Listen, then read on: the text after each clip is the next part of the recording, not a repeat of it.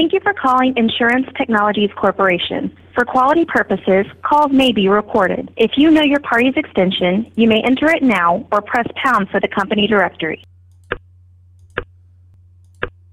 Becky Schroeder. If this is correct, press pound. For the previous name in the directory, press 1. Please hold while your call is being transferred to Becky Schroeder.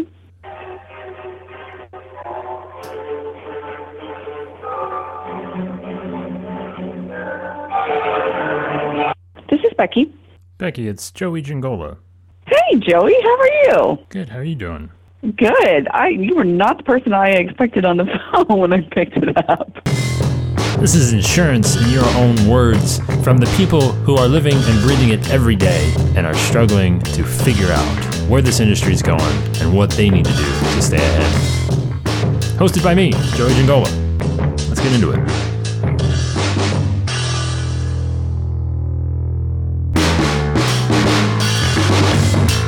If the agency is of a size that they can have a person dedicated to marketing, no, agent shouldn't be doing marketing. Agent will need to be doing some marketing. I don't know what that threshold would be, but if they have the capacity to cover that expense, because marketing is an expense, right? So you have to make sure that your revenue is enough so that you can have that expense and not hurt too much of your profit. So you're saying maybe not hire that new producer then? That's my good friend Becky Schroeder of ITC, and she is the Senior Vice President of Marketing over at ITC. And she's, all right, so first off, I agree with you, Becky. You know, most agents, they probably don't necessarily want to be doing tons of marketing. Whether they should be or not, maybe, I don't know. But okay, fine, right? Like, I'm really excited to talk about dedicated marketing people. It's a big, all right, it's not like front page news or anything, but it's like a thing, right? We talk about it quite a bit. You might fantasize about it often. You know, you just might sit there, gaze out your window, sort of thing, chew on the end of your pencil, that kind of thing. And just like, man, what would my life look like if I had an entire human being to do all of my marketing wishes? And it probably would be, I think, everything you thought it would be and more maybe. But the challenge is, and every agent that was ever decent at marketing that I knew ended up liking the marketing more than the agenting. Because, I don't know, for whatever reason. I think having that experience in the industry makes it a lot easier. It makes it happen faster. I think being an agent that, discovered marketing is probably the ultimate win for everybody involved. Hiring just like a straight marketing person can be beneficial. So it could be beneficial from the standpoint of they're not going to come in with the expectations, the baggage, we're just kind of old and boring mentality that, people might associate with insurance, and they might spice things up a little bit. And that's good. But at the same time, there is just a serious amount of knowledge, industry knowledge, that you kind of need to get on the page, if you will, that increases the workload for that person that is not licensed, that is not an insurance person. So it's a pros and cons situation. But honestly, seriously, Becky, so, I mean, you're saying that they should get that dedicated marketing person in there then, right? Maybe somebody who's half producer, half marketing. I don't need you to backpedal now, Becky. Go on, own it. Just let it happen. Let it be a thing. We can go there. We've already gone there. Let's go. Full time, we're going to say marketing person in the agency. Is that what's happening? Go. I'm for that, but I realize for some agencies that may not be realistic. But then there are some agencies that are really small and can't afford a full-time marketing person. So someone has to take some of it. If you have a few producers, can you divvy up the marketing responsibilities? Can you hire outside help? Someone who will help you do a few things, not everything, but a few things, so that you have more time to do some other things. And you can rely on the marketing expert to do the marketing part of it. Well, I mean, I guess, Becky, there is just something a little depressing about that solution. I was really kind of hoping that we could talk about, dedicated full-time marketing people, but half splitting with agents. Okay, fine. So here's the thing, right? I'm going to go full-time dedicated marketing person real quick. So to double back on the whole issue, and we'll get into this splitting and halving and all that stuff in a second, but to really dive into the full-time marketing person, I think, I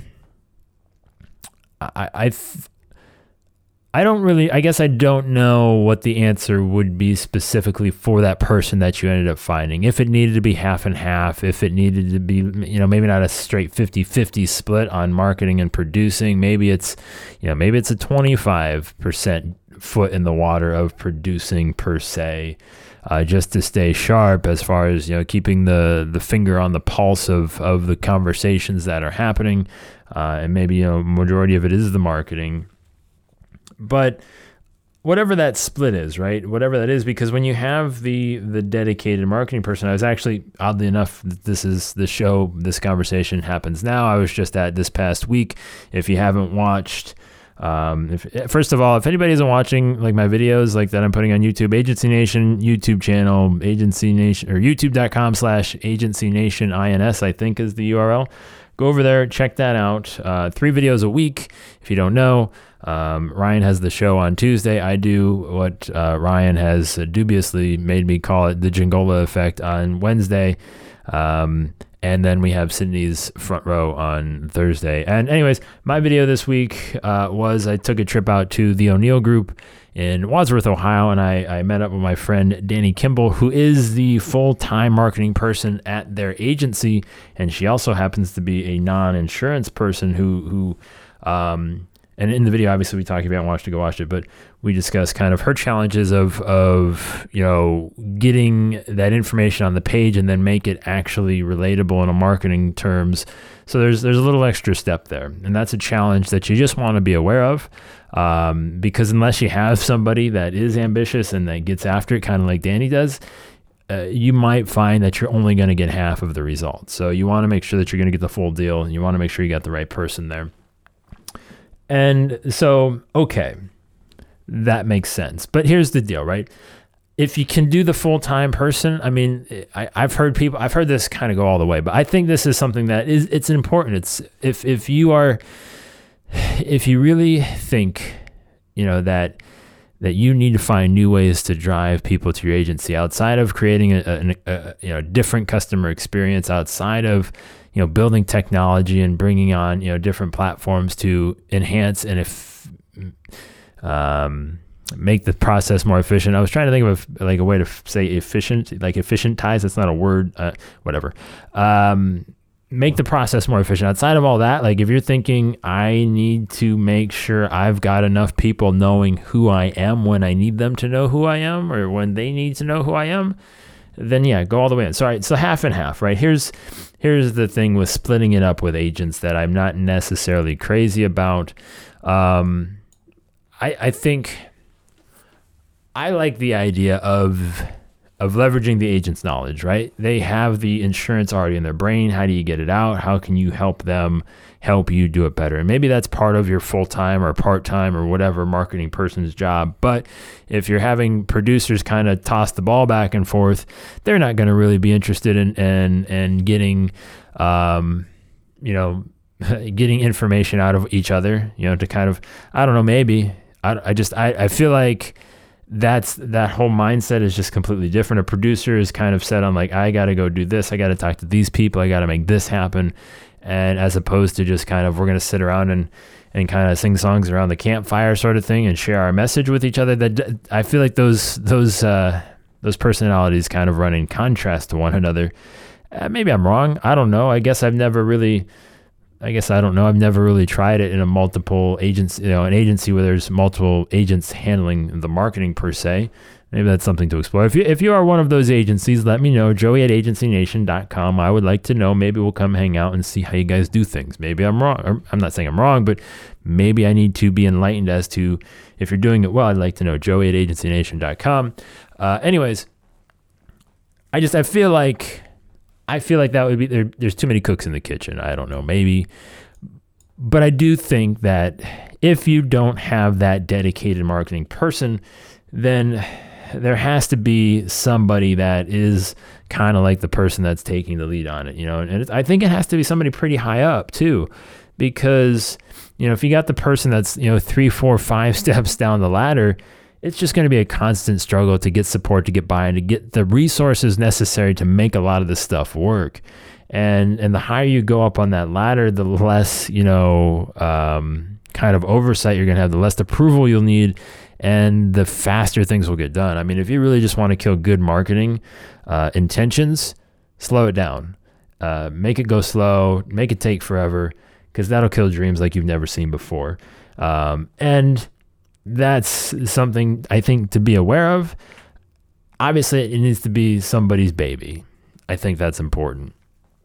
But when you don't have that dedicated marketing person, when you don't have that person kind of, herding the cats, if you will, if you don't have that person that is, able to create on their own and help others create for themselves, then it's really going to be a matter of what can you get off your plate and how much of it is necessary to make the different jobs that you have to do easier. Well, I mean, we have our website platform that is great because it gives the agent control of their own content. So they don't have to call us up to change the content on the website. They can do it themselves. Whoever is doing their marketing can change the content on their website without having to get us involved, which has a cost to it, right? We have, SEO services, graphic design services. We can help if they're looking to do rebranding campaign. We can help them with that. Agency Buzz, our marketing tool, which I believe you and I talked about back in October briefly, does email marketing, but it also does print mail, SMS, voicemail. You can use it to schedule social media posts. With Agency Buzz, you can do that kind of baseline newsletters that I mentioned, but you can also do some automation, create those drip emails to follow up on your prospects kind of automatically over a period of time. You can use it. I believe it integrates with AMS 360 and HawkSoft. If you have those systems and you have Agency Buzz, then your data gets updated without having to do any manual updates on your own, which is great, right? Reduces time. And you can use it to identify those, like I said, who have maybe one line of business with you but not another. So you can use that for cross-selling, and there's a lot of potential there with Agency Buzz for how that can help an agent market their business. First, full disclosure, I completely set Becky up for that question with a giant softball. I just asked her, what is ITC doing to help make that happen? So before you think she just launched into like a minute commercial on ITC, no, I asked her what's going on, what they can do to help, because I think it's important. First, before we go too much further, I got to say, any insurance content website platform that doesn't allow you to edit your content in what is essentially 2018, oh boy, that's like a deal breaker right there. Like if you have to go to them to publish a blog post or edit a web page, just no, stop it. Just please don't.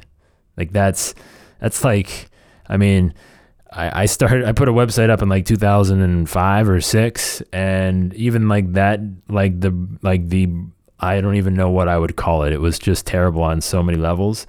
Even that thing, I could edit that. Me and my friends, I think we just wanted to put a website up because we had stupid ideas that we thought people wanted to. Anyways, 12, 13, 14 years later, that's definitely not a thing anymore, nor should it continue to be a thing. So I just needed to get that out there. That's just that. Whew, okay. Second, what can you do to make your job easier if you are that agent that is taking charge in the marketing and whatever? One, I always ask myself this question. What am I uniquely qualified to do in the marketing process? What are the things that, like, regardless of size, of time, of whatever, what are the things that I think I need to do? Now, I think that answer is going to be different for everybody, but my answer was always, I think I need to be sitting in front of the camera. I think I need to be the one creating the videos. I'm the one building the relationships. I'm the face of the agency. I'm the face of the thing. I always felt that was important. I feel like I was uniquely qualified to do that. I didn't think that was something that I was going to outsource to somebody. And I still feel that way. Unless you haven't started anything, and you have that full-time marketing person in place, and they have the ability, the ambition to be good on video, then let them do it, I guess, right? It's just whoever you're doing, let them build that relationship. Just let them be that thing over and over again. And as things start to grow, as things start to progress, that's where the help comes in, right? Whether it's your full-time marketing person or if you're the agent that's doing the marketing, start building your staff behind you. And it doesn't have to be full-time people all the time. It's, all right, bring in a video editor, get a good freelance video editor you pay by the project, or pay, say, hey, listen, I'm going to do maybe 2 or 3 videos a month. Let's work out a deal. I want you to edit these. Yeah, do that. Get some of that production, that post-production stuff off your plate, because that's really what sucks up a lot of your time. It's easy. It's fast for the most part to record a video. Sit in front of the camera, you hit record, 15, 20 minutes later, you're done. The hard part is the 2 or 3 hours, depending on what you're doing with the video, that it takes to edit it. Now, if it's a straight talking head thing, that's a little bit easier. It's not going to take that long. But again, wrapping it all up, making it nice and pretty, publishing it on your website, all of these things are things that you are not uniquely qualified to do. I also kind of felt like writing was, me writing the post was something I was uniquely qualified to do. Again, writing just in my style, my voice, continuing to create that relationship. I never really would want to outsource writing if I didn't have to. Now, again, if you're never going to write something, if you don't have anybody even remotely close, within like 10 miles of possibly writing something for your agency, then I guess hire somebody, because again, it's better than nothing. But be consistent, right? And try and, hire the same person to write and build that relationship, maybe. Or if you have multiple people that can write in a specific tone or style, that would be, kind of maybe encouraged as well. Those are the things that I think that you ultimately need to get off your plate. And then finally, automation, right? Becky talked about, setting up some email automations. The more you can automate, the more processes, the more workflows, the more things that you can have happen without you doing anything, the easier your life is going to be. So if you don't want, and this is the other thing too, is that if you don't, or you're refusing to invest in that full-time marketing person, but are also refusing to invest in any type of marketing automation service, then you're just beating yourself up twice. And I don't know why you'd want to do that, because not only are you not, putting the hamster on the wheel to run every day in your office, you're not setting the motor on the hamster wheel to run by itself either. And my goodness, come on, give yourself a break. There's a reason marketing is hard when you're not investing in the right tools and platforms to make it easier. I'm getting worked up. I'm sorry. But I think you understand, right? I think just the idea of kind of allowing yourself to commit to the idea that, hey, this is going to take a little bit more than me on the weekend for an hour or two, writing a Facebook post. I think that's what we're kind of getting after, is that it's much bigger than that. And it's a lot more in depth. There's a lot more intention. There's a lot more everything that needs to go into what you hope your marketing can be, and for the people that you need to make it happen. I